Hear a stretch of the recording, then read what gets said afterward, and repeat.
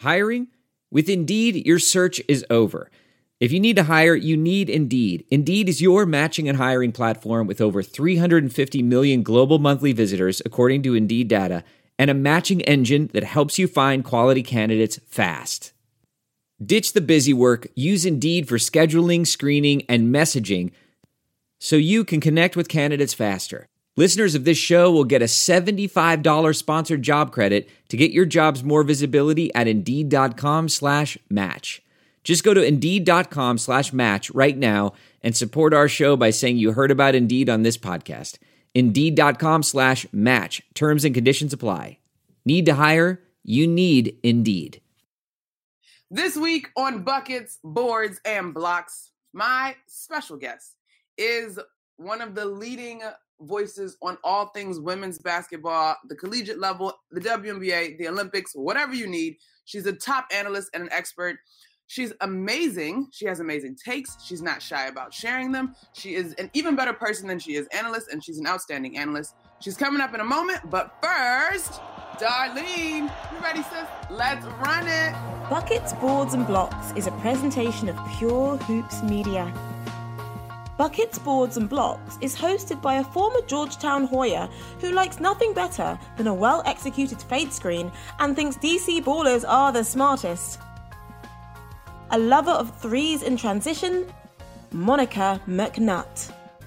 Darlene, thank you. You are so fantastic at that. I love that. All right, so let's end the suspense. LaChina Robinson is coming up in a few minutes, and she is just fantastic. A great conversation on the semifinals, the W in totality, and of course the finals. But first, game 2 between the Connecticut Sun and the Washington Mystics was in DC on Tuesday night. And I got to say hello to my sidekick and extraordinary producer, Bruce Bernstein. Big Bruce, what's up?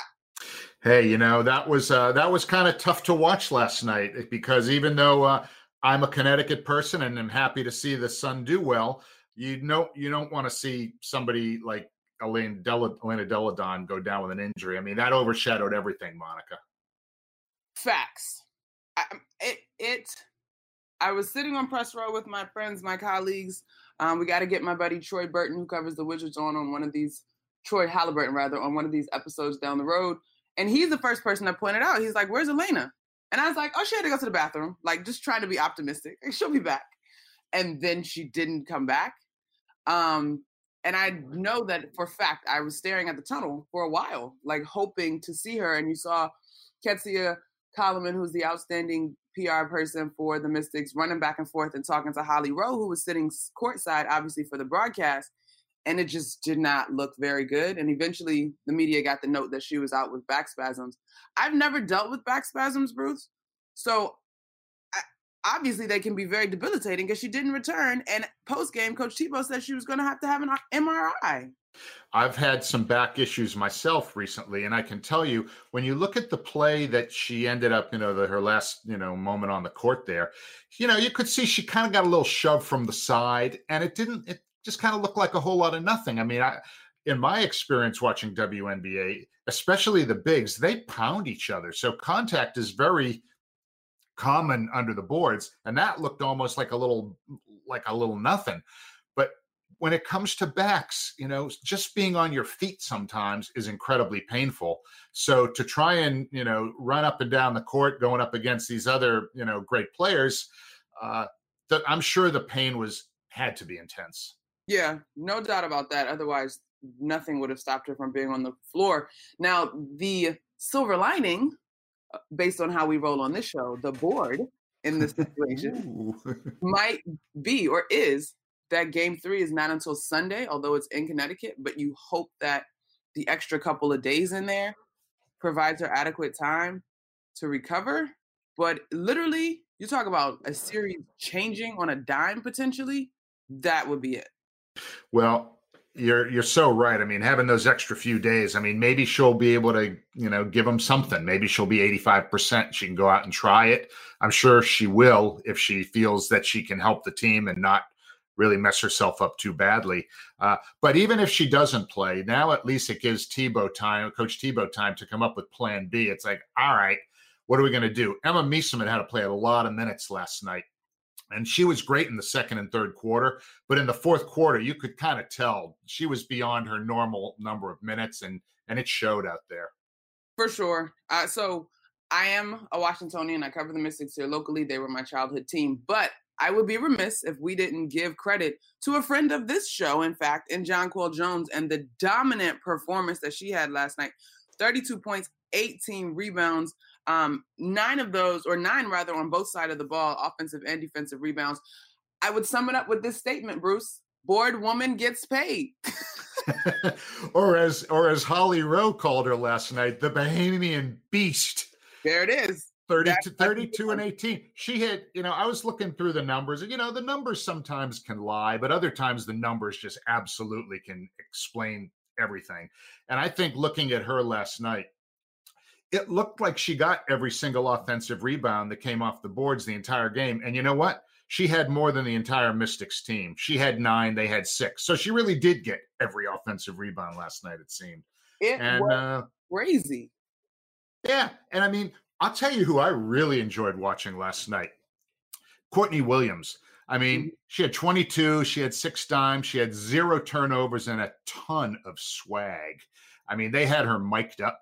And I mean, it was fun to watch. He's basically saying, well, that girl can't guard me and that girl can't guard me. And it was just great. I mean, you were there in person, so you maybe didn't catch that, but on TV, she was really fun to watch.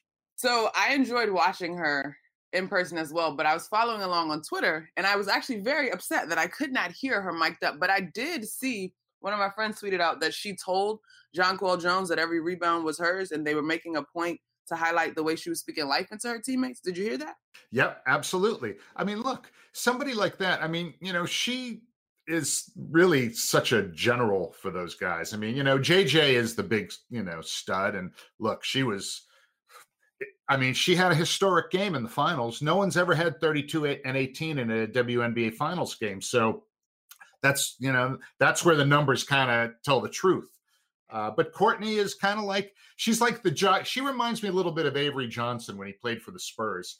Avery was like the little general, although he hates that nickname, but that's what they called him. And he was always buzzing in David Robinson's ear. And he used to tell me stories because we worked together. He's there. I used to say 5-0, 5-0, you got to shoot the ball. You got to be more aggressive. And that's kind of what Courtney was doing a little bit with JJ last night. I love that. Avery Johnson is great. I had an opportunity to meet him at NABJ in Miami. He's dope. And I think she would appreciate that comparison. Oh, well, listen, Avery is just one of the most amazing friends that I've made over the years in this business. He is a remarkable individual. That's fantastic. That's fantastic. All right, so let's do this, though. Game 3 is Sunday. I don't have the time in front of me.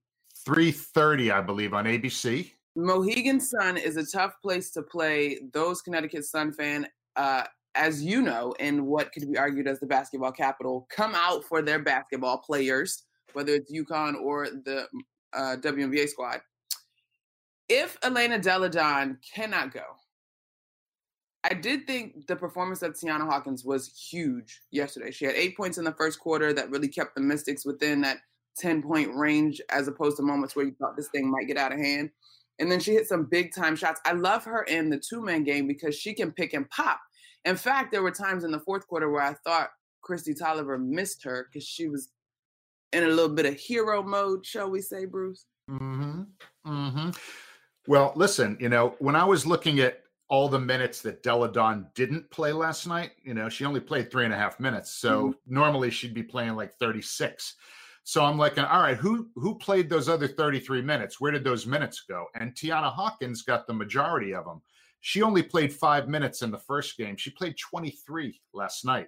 And that 16-6 game, she really was. I agree with you. I mean, I would imagine that if EDD's out of there on Sunday, you got to have Emma as your number one option. But Tiana looks like she kind of moves up to number 2, don't you think? I would agree. Tiana can space the floor, and she's a little bit more agile defensively to me than Emma Meeseman. I mean, JJ obviously was having a day, and it wasn't even as if Jonquel was making basketball moves so much as she was cleaning up the glass so much. Mm-hmm. But I did see Emma struggle, and I would struggle too. This is no shade on Emma at all. Alyssa Thomas coming downhill is like a locomotive. I mean, what are you going to do with that? I mean, she had a fantastic game as well. She's just so strong. And even though sometimes you might look at her, make a move and think, that's a little unorthodox, the bottom line is the ball finds the bottom of the net. 21 points, 12 rebounds, 6 offensive rebounds for Alyssa Thomas. So, but Alyssa had 6 offensive rebounds. She also had the same number as the Mystics' whole team. Then we said JJ had 9. So Alyssa Thomas was just, like she was kind of like Beast 1A or whatever. I don't know. Beast 1A. That's the way to put it. I tell you what, though, Tebow will have to do some shuffling. Indeed, Kurt Miller is a fantastic coach. That team plays for him. You'll hear in our conversation a little later in the pod my thoughts on what this series will go to. But I think last night, we're looking at 5. Yeah, that's kind of what I thought at the beginning. But you know what? You just hope it goes 5 and Delle Donne is in close to top form for game 5, because then we'll really know who's legit as the champ. Yeah, and plus that would be quite an awful stroke of luck for her last year, not being 100%, having dealt with that bone bruise. And you heard Ariel Atkins after game 1. This Mystics squad remembers last year very clearly and very vividly. Although I had an opportunity to talk to Ava Wallace, who's the beat reporter with the Mystics for the Post. And she said last year, and I remember being in the locker room post game last year because I was actually working on a piece about local female hoopers out of our area. They were disappointed, but I think they sort of saw the writing on the wall.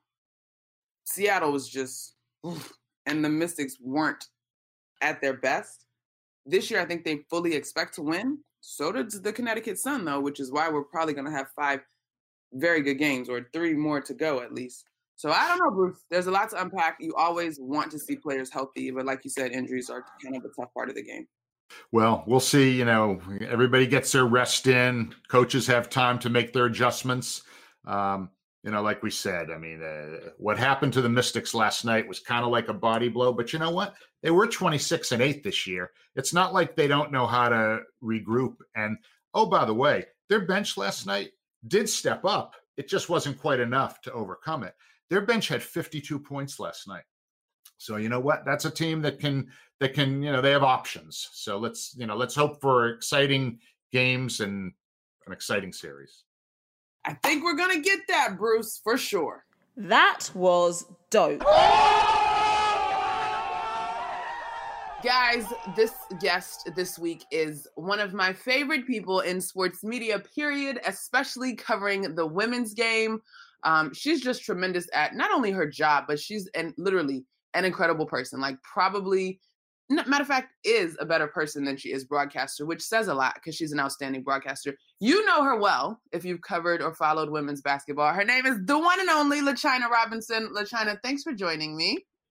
Monica, thank you for having me. I feel so special. Yay. Thank you for those kind words. I think the world of you. Every one of them, I mean that from the bottom of my heart, but specifically, not just because I'm a fan of yours, a friend of yours, a mentee of yours, and think you're awesome. You have had a front row seat all year to this crazy WNBA season that we've had that I think surprised a ton of people when early on the conversation was about how many big time names were out with injuries. Yes. Early on, we kind of thought that headline was going to dominate the season, right? It was like, okay, let's look at all the players we don't have.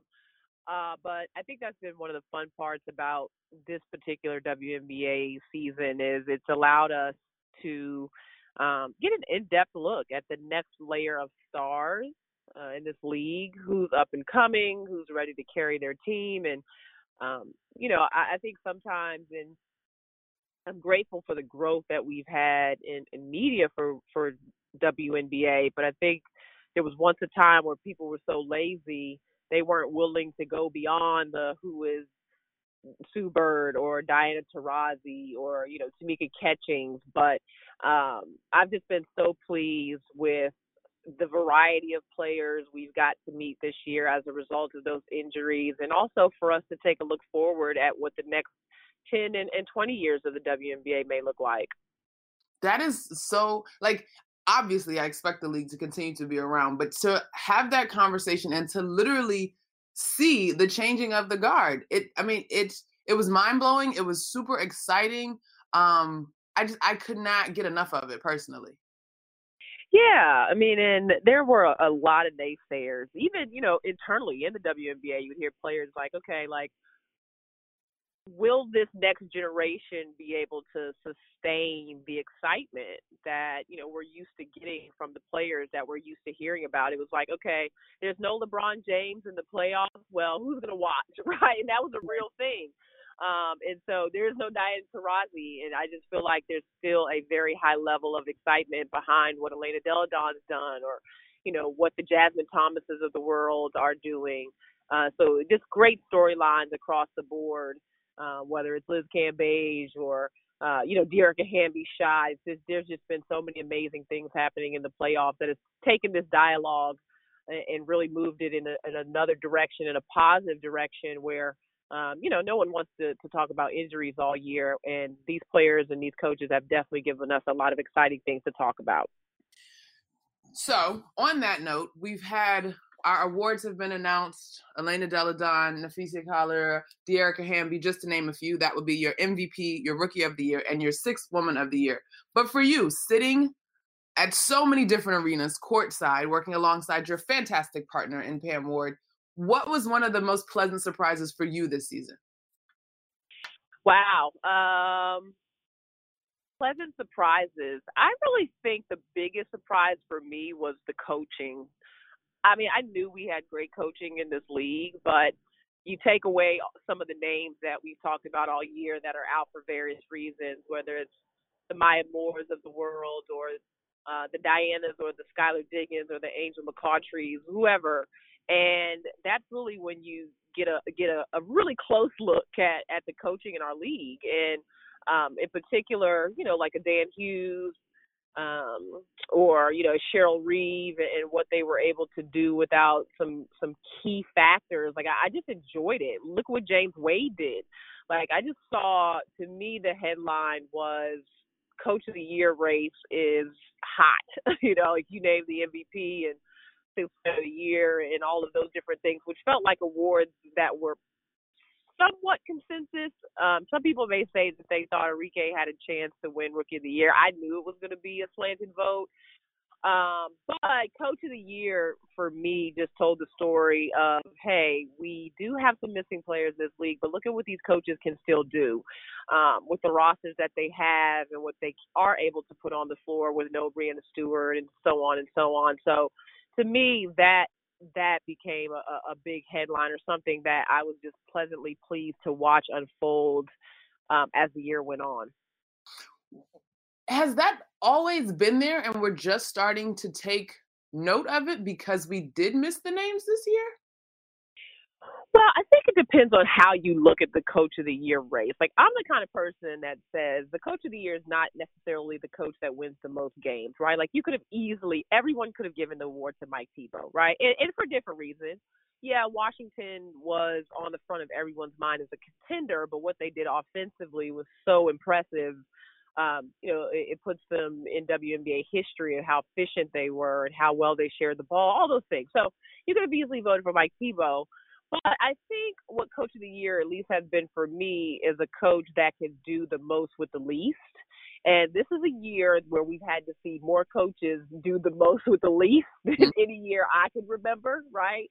It was like, okay, when you can just give the ball to Breanna Stewart, let her go all day, that's one thing. But what about when you have to change your strategy? What about when you have to go back to the drawing board? What about when you have no more Liz Cambage, because even, Dallas was competitive? Or what about when you're going to be without Candace Parker for an extended time? What can the LA Sparks do? So there's so many layers to that conversation, but people don't realize how, short the WNBA season is. And I know Derek Fisher spoke to some of this, but it's like the WNBA season is only 34 games long. And when you count in players that arrive late because, they've got overseas commitments, or you lose a player for 11 games, which ends up being 1/3 of your season in the WNBA, not so much on the NBA season, what is it, 1/8 or something like that. And so all the changes and tweaks with limited practice time, in a 3 or 4 month season, I just think we got a closer look at what these coaches are, just the job they have to do with less time, with sometimes less players, with more injuries because of the yearly schedule of WNBA teams. So I do think that this particular year lend itself to us appreciating the coaches of this league even more. James Wade doing less with more, nearly into the next round of the playoffs outside of Dearica Hamby's heroics, definitely deserving of that award. And just, I agree with your assessment on that. And I think looking at it that way really understands how coaches get into their bag. But on the coaching conversation, LaChina, I have to ask you, my friend, the expert, you mentioned this particular coach, Derek Fisher, and his decision with a former MVP in Candace Parker with the series on the line, essentially, versus the Connecticut Sun. What was your takeaway on the 11 minutes for CP3? Devastated. Devastated to say the least. Once I learned of everything that happened. Now, keep in mind, I didn't cover that series, and I was busy, off. Cam and I were off in our own land doing our own thing, with Vegas and Washington. So I wasn't necessarily on top of this whole storyline and didn't see every moment of the game and all that kind of stuff.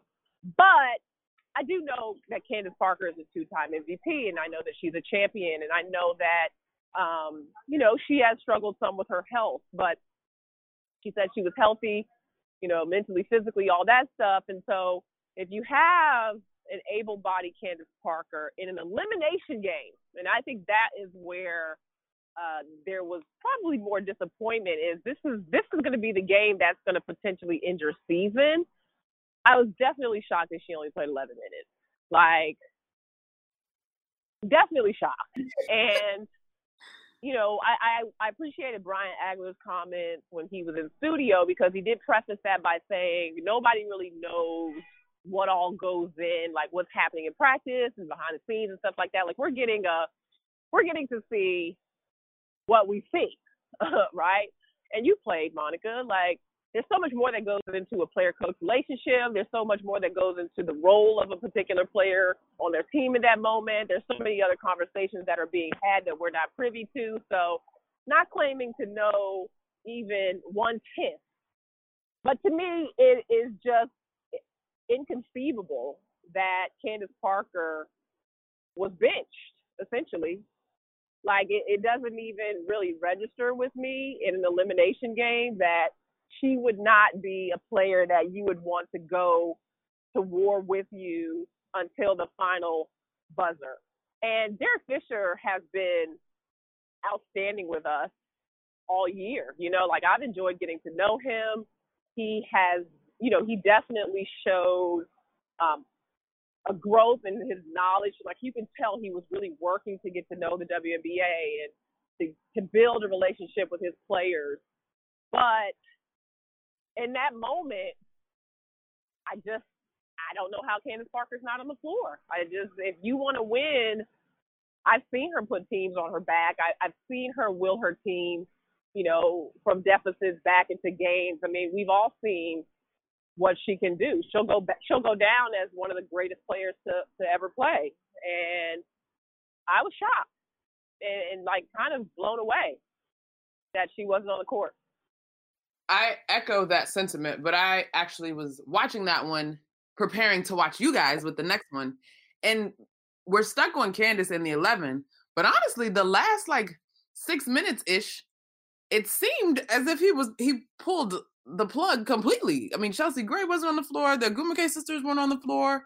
I was like, we're doing this a little early, are we not? In fact, Rebecca and Ryan actually mentioned it on the broadcast. But we are just observers, and I'm glad to hear you say that the hire of Derek Fisher has been, or he has demonstrated diligence and sincerity, because you probably heard Jackie McMullen, who was another voice in the media that was well respected, sort of questioned whether this was one of those ex-Laker type of things. So for you to say that he's taken this role seriously and maybe just choked in that moment makes me feel a little bit better, because Jackie definitely had me thinking.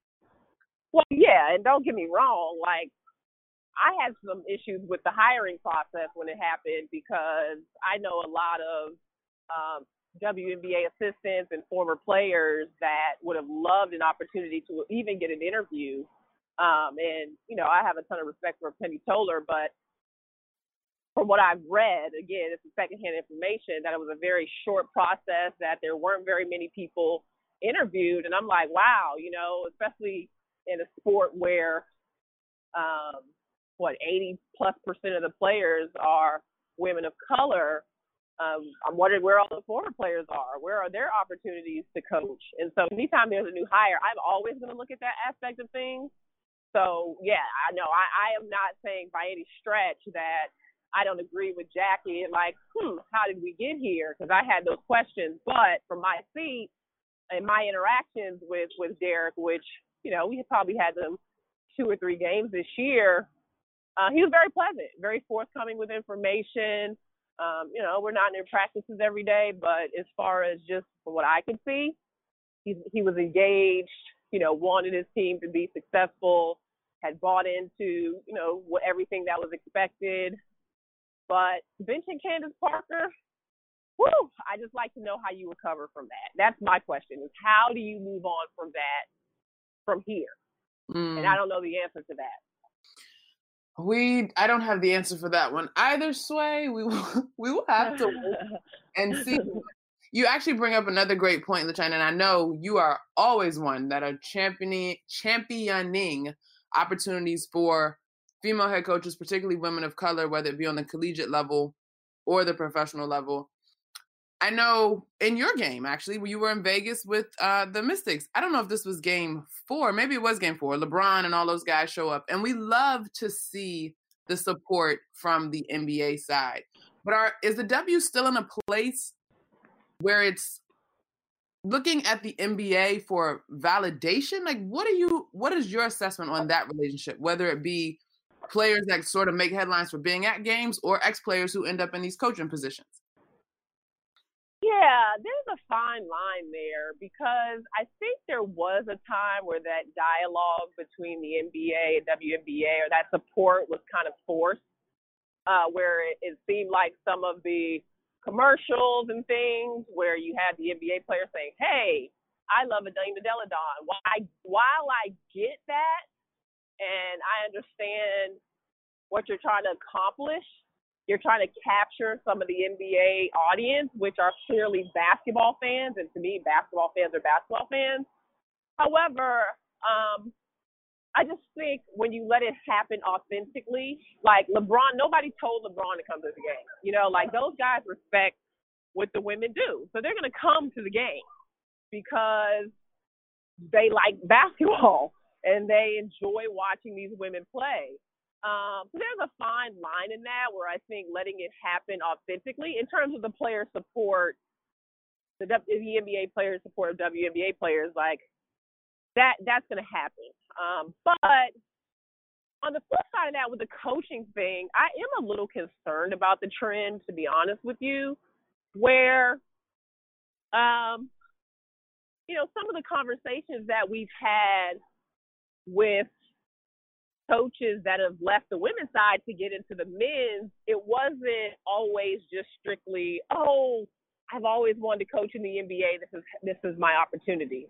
While, yeah, that is the headline, I definitely got the feel, or felt like, had the right opportunity come along on the women's side, or if they had gotten an opportunity or been able to get their foot in the door in the women's side, that maybe they hadn't gone to the NBA. And we don't want to lose great coaches in women's basketball, whether you're a former player, a man, a woman, whatever. We don't want to lose great coaches. And so I'm a little selfish in that,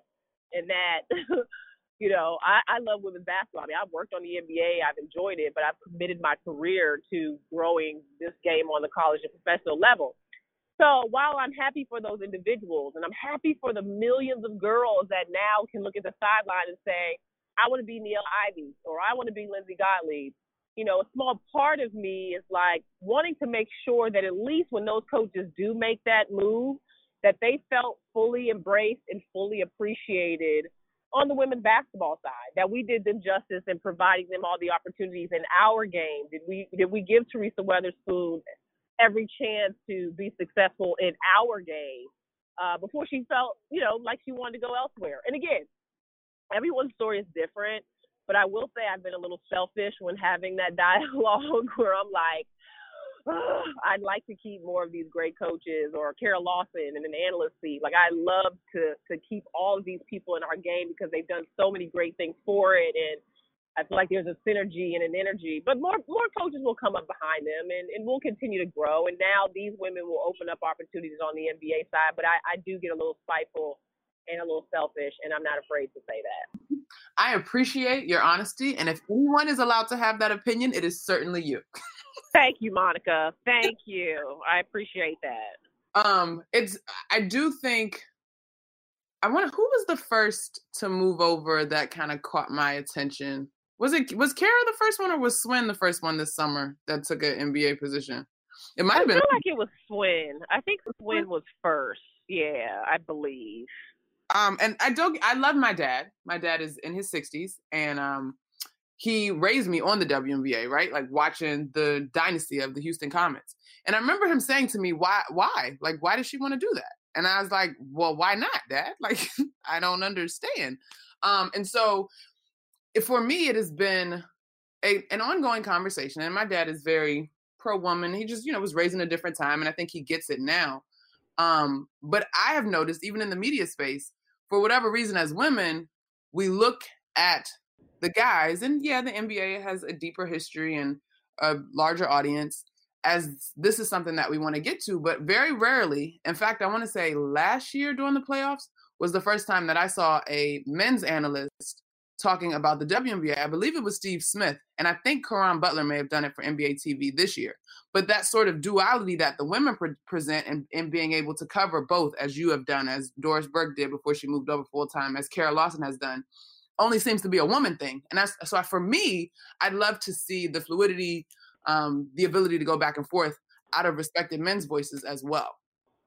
Yeah, that's a really good point, and one we probably haven't thought enough about. I will say that I think NBA TV is the one space where I at least see men challenged to do that. Like, I mean, I used to sit in the studio with Steve Smith and Dennis Scott, during rap shows after playoffs, and, those guys, they knew their stuff, at least well enough to talk about it. They've watched the league for years. They genuinely, try to support it to whatever degree they can.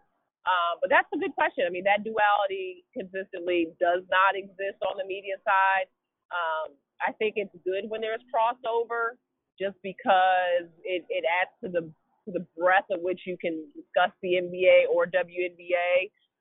When you get to see both and get to see different players. And I know some people don't like when you say, oh, Brianna Stewart reminds you of Kevin Durant. Well, she does. You know what I mean? So it's like, as the women's history is growing, and then we have more references, that we can make to other players in the WNBA, or, history will start to tell the story of our WNBA players better. But I'm okay with the NBA, WNBA crossover.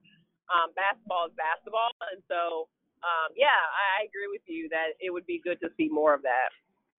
Well, if we keep having Elena Delle Donne have historic years, then it'll soon be, I have no doubt, an NBA reference that this dude is like Elena Delle Donne. And that I will live for. Oh, my God. I'm with you. Girl, can we have that happen today? It is not too far-fetched. But speaking of Elena Delle Donne and the series that you called the semifinals, the Mystics and the Aces and your crew got a couple of really great finishes, and then Kim Adams was on the sideline for you guys for the soundbite that went viral post-game. What? LaChina. Liz Cambage, who we love, attitude, sass, energy, bring it all, walking into the arena in her own T-shirt of her picture on the body issue, comes after one win for the Las Vegas Aces. In general, what was your initial feeling going into that series? Were you at all surprised by the results? So the one thing about Vegas that was a pleasant surprise is that, most coaches will tell you that they want their team to be playing their best basketball at the end of the year. because that's going to give you momentum going into the playoffs. Well, Vegas was not playing their best basketball at the end of the regular season, period, right? There's no way to slice it. Every team hits that wall, but Vegas hit it at what I would say is the least opportune time. They had a rough stretch and they kind of got tired. You talk to the team. These are all the different things that happened. But at the end of the day, I did not see Vegas having the type of growth in the playoffs that they had. Like, teams don't usually grow leaps and bounds in the playoffs. You grow leaps and bounds in the season, it pays off in the playoffs. But it was like they got better every game. And it started with the miracle shot by De'Erica Hamby. You think your season's over, and all of a sudden your teammate hits this unbelievable shot. You believe it's destiny. Well, then you start drinking the juice. So there was this synergy, this energy, this confidence that came together for Vegas at the right time. So I never felt like they were really out of any of the games, honestly. Like, when you think about their series with the Mystics, they were fairly close games. Some of it might have gotten way down the stretch, but you think about the last-second shot by Plum. You think about, this last game where it was a five-possession game, game 4. And so I was impressed with what Vegas did, and my thing was they made Washington find a better version of themselves, which is why I think Washington won. Was able to pull out game 1. I credit Vegas and how they prepared them. So we talked about LA and how they kind of laid down at the end and didn't fight in game 3. Have their best players on the floor, and I don't know how much that prepares Connecticut.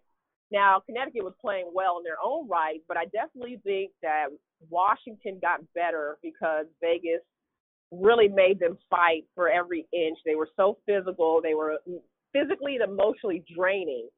And so it was a great series, and I honestly think that Washington reaped the benefits of that, and we'll see a more confident and a Washington team that has a little bit more depth because of that series in Vegas.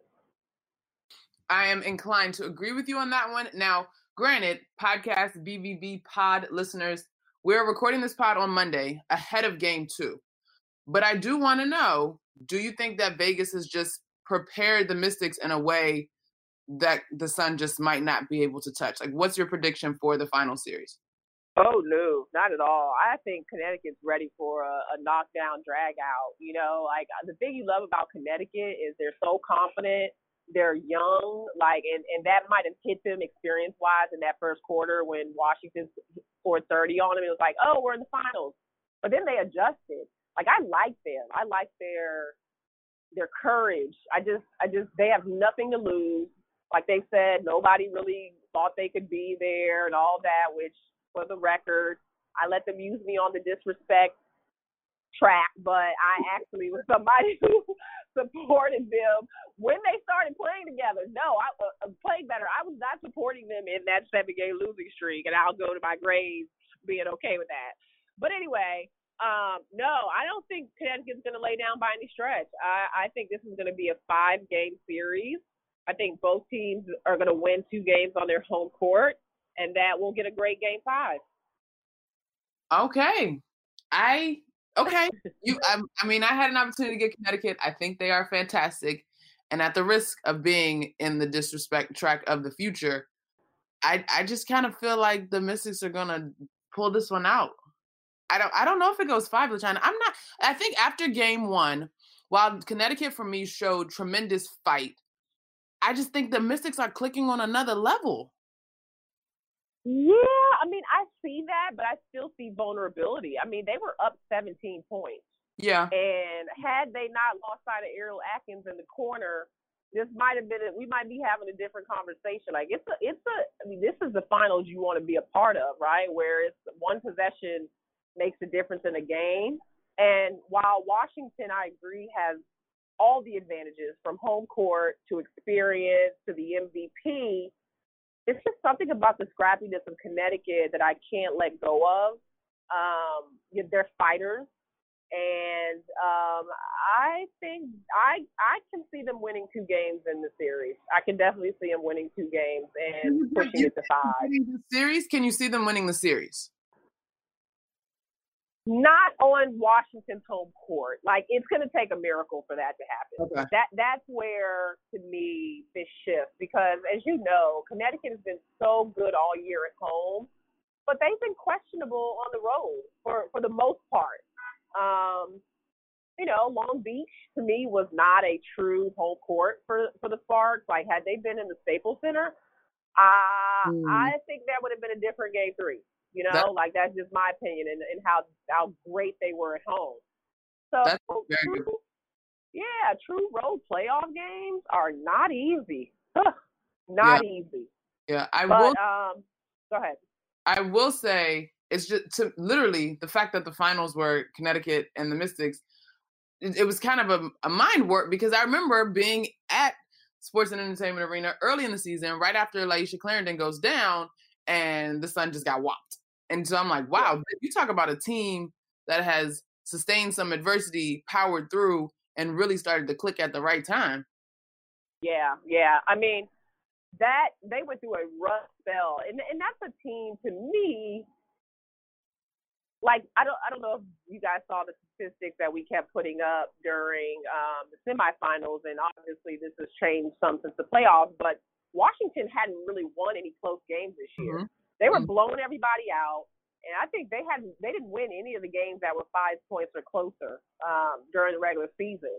And Connecticut, on the other hand, the team that lost LaChina Clarendon, went through an identity crisis, kind of lost themselves, had to come back. To me, those teams are kind of battle-tested. Like, you can knock them, but they're like, okay, been here. And so in those close game situations, and now Washington has kind of changed that conversation with the way they've won some close ones in the playoffs. But I do think that it's the resilience of Connecticut. I mean, you know who they remind me of, and I hope I'm getting this year right. They remind me of the 2012 Indiana Fever that won a championship with Tamika Catchings. They were playing the mighty Minnesota Lynx, and it was the scrappy defense of, like, Breon January on Simone Augustus. And, I mean, that series coming in, you're like, okay, Indy is going to have to really – and they hadn't kind of just barely got there, and so, they had to defy the odds to kind of get there. And so I just remember that. And after that series, I was like, you just never know. And I just remember thinking and seeing some of that Indiana Fever scrappiness and toughness and all of that in the Connecticut Sun in some stretches this year. And if they can find that, they got a shot, Monica. I agree with you 100%. That is super high praise for this group to be compared to that one. We had Howard Megdal on, and he had endless praise to give Tamika Catchings for the work that she did with that group and how, as she moves forward in her new role with the Fever, that she hopes to pattern the new team after that team. So that's a big deal to compare them to that group. So if you see all that, I'm going to have to defer to you. Yeah, I see some scrappiness. I see some fearlessness now. Tamika Catchings is one of a kind, but when Connecticut puts their mind to it, as well as the Mystics play, and I've also seen the Mystics vulnerable, in the last series. So even if it's just for a second or a few possessions, like, you start to learn what kind of things make a team vulnerable. And so I think Connecticut has got some of those characteristics of a scrappy Indiana Fever team from that year, of a physical Las Vegas Aces team, that could play in their favor. Well, I agree with you 100% that it is the series that you want to watch. Indeed, culmination of the two teams with the best records, as it should be. Lots of star power in that one. For me, locally, shout out to all my local chicks in it. Jazz Thomas, Jonquel Jones, Alyssa Thomas went to Maryland. And then, of course, the Mystics are the team I grew up on as a youngster. So, at this point in the pod, LaChina, this is how we wrap. The name of the podcast is Buckets, Boards, and Blocks. I just need you to give me one of those. Now, allow me to give you a definition on each. A bucket, okay. The bucket is your A++ thing. You want more of this in the WNBA and women's basketball period, whether it's the W or college basketball. The board is a rebound, a silver lining thing. Maybe at first glance you don't love it, but there's something redeeming about it. And then the block is the thing that you would just want to get out of here. I don't want any more of that. Get that out of here. It's trash. We don't need all three unless you want to give all three. We just need one good one and your explanation on why. Something I want to see more of. So something I'd love to see is just all the different and creative ways we've seen the W cover this year. Even the WNBA marketing team, they came up with the what's it called, the game they were playing where they were all kind of at a table together? I missed that one. Oh, did you? Okay, so they had this thing where they put like 4 or 5 different members of WNBA teams at a table, and they had them like ask each other these questions on a card. And I hate that I can't think of the name of it. Sorry, there's noise over here right now. But basically, they would ask each other questions about them, and it was one of the most engaging things that I've seen from a marketing standpoint come from the WNBA. But it was that's one example of how we've seen the league covered differently. Like, I love what Women's Slam is doing with, just the way they covered it from their social accounts this year. Is it Camille that runs that? I'm trying to think. I always forget people's names. Okay, good. So, I love what she's doing, or even like the Ben Doles of the world, who it gets into the X and O's and does a lot of telestration of plays. I just like the variety of ways we're seeing WNBA covered, or Liz Cambage, on the body issue. I'm here for that. Mm-hmm. And I'm just excited about the growth, what you're doing, Monica, with your podcast and your platform. So I'm just excited about all the different ways that we can now take in the players, their personalities, and different aspects of the game, and hopefully that continues to grow. What I'm not here for, I need something on this block one. I'm just trying to think of what it is. I'm just not here for women of color who have played the WNBA not getting opportunities. Like, I think Pokey Chapman was the last woman of color who's the head coach in the WNBA. Now, don't get in my mentions about, everybody deserves a fair chance. I'm there with you. Yes, everyone deserves a shot, and no one should be chosen because they're a man or a woman or a different person of different color. However, consideration is necessary, especially if a player has put in their blood, sweat, and tears in, building the league and played as a player. We talk about the salaries now. Well, think about what Vicki Johnson was getting paid back in the day, or Todd McWilliams Franklin, or, some of these other players or former players that to me should be up next in coaching positions. So I'm here for the growth in that area. And I think the 80+% of WNBA players that are women of color need to see women in leadership positions in a league where they feel like they can aspire or they can get an opportunity. Look at what, Penny Toller has done at GM. Some of the success we've seen in former players, I would just like to see more of them, or some kind of pipeline. And I know there's an NBA program and they're working on some different things, but just more of a direct pipeline for former players to take more prominent positions, both in the league office or on coaching staff for different WNBA teams. Bill Laimbeer does a great job of that. I just think we need to see more of that in the WNBA. I like it. Now, I don't remember rebounds, so I guess I'll leave that one out. Now, I was never really a great rebounder, so there you go. I was decent, but I wasn't no Monica McNutt now. Girl, on the floor. Listen, I love that, though. I agree with you 100%. A bucket is the expanding coverage. Fans sort of demanding and outlets acknowledging that they no longer can just kind of put women's sports to the side. I love the creativity. Camille Bucheda at WSlam is doing a fantastic job, as is our girl Ari Ivory with the We Are Jayla account, with Bleacher Report. I mean, so many different people that we could shout out there. But I do want to follow up on your block, though, LaChina.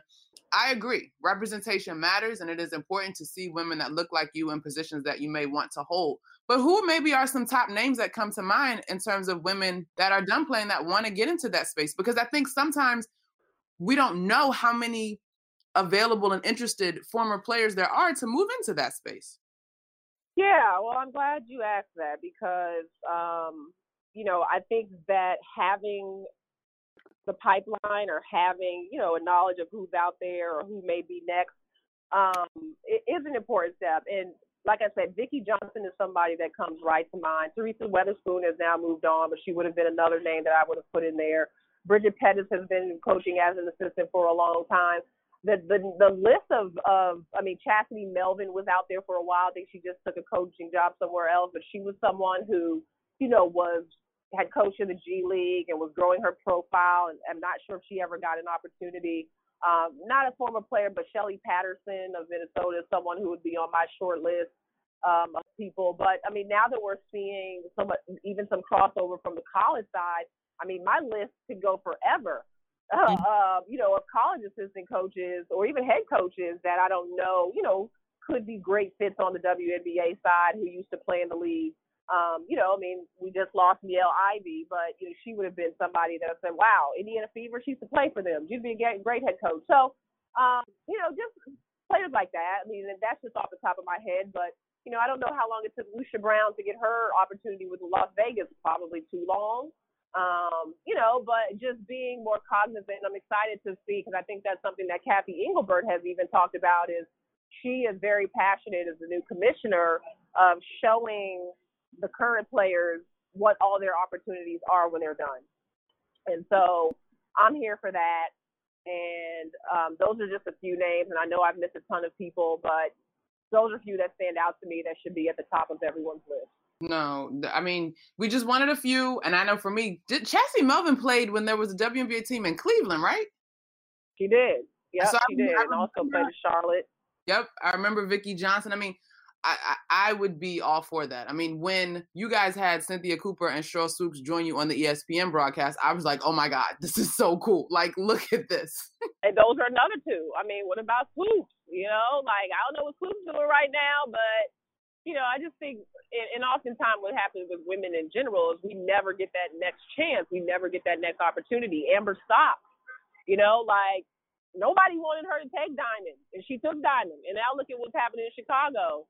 She didn't get a really chance, in my opinion, to develop that organization. Now, she's not a former player, but she's a woman of color who has great history, with women's basketball, coached under Coach Summit. So just continuing to give these women a chance and an opportunity, I'm very, very passionate about, because you and I both walk into gyms all the time, whether it's the college level or the WNBA, with these women of color who are last on the list when it comes to equal pay in the world. And we know how important it was for us to see the Robin Roberts and so on. So I'm on my rant right now, but that's pretty much where I am.